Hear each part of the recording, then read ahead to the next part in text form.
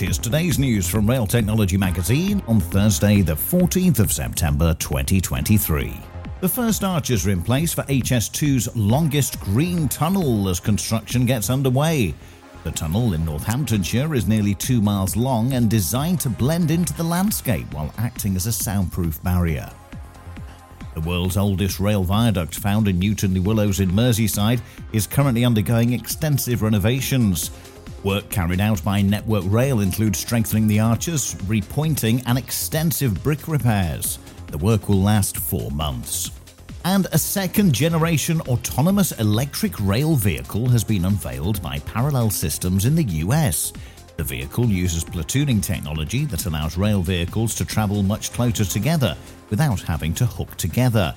Trials in a field setting is expected to start next year.